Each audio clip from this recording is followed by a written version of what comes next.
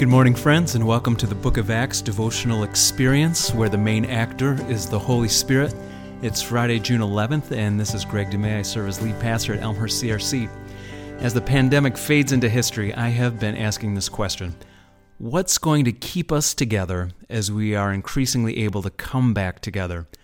And for our wider society, I don't really have a good answer to that question. But when it comes to church community, I think there is a great answer, and it's the solid ground of the Scripture, the Bible, God's Word, that is going to keep us together. So throughout the summer months at Elmhurst CRC, we are going to dive deep into the book of Acts, pretty much one chapter per week, in an attempt to tap into the original Holy Spirit energy that launched the church into being. Sunday worship services and sermons will support this, and we're actually going to release an hour-long weekly podcast. The first one is dropping today, that does a deep dive into one chapter of the book of Acts per week. We'll also be offering these smaller bite-sized daily devos Monday through Friday. Would love for you to subscribe. My pastor's heart wants us to gather around the Word of God because it is the one thing that creates common ground and has the power to truly keep us together. This morning, I want to share just one short verse with you from Acts chapter 1, verse 8, in which Jesus says, "You will receive power when the Holy Spirit comes on you."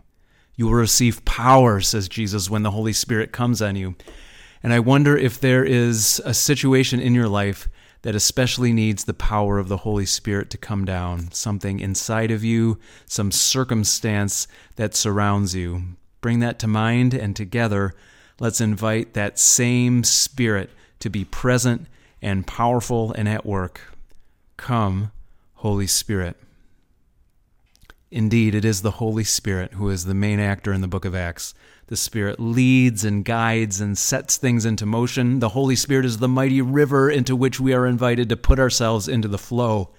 And one of the Spirit's favorite things is to bring us to just the right part of Scripture at just the right time. And I believe that for us right now, that part of the Bible is the book of Acts. Will you pray with me? Holy Spirit, Spirit of the Lord Jesus, we need you to bring us back to life, to heal, to mend, to restore, to reinvigorate. Send us love, send us power, and send us grace. Amen.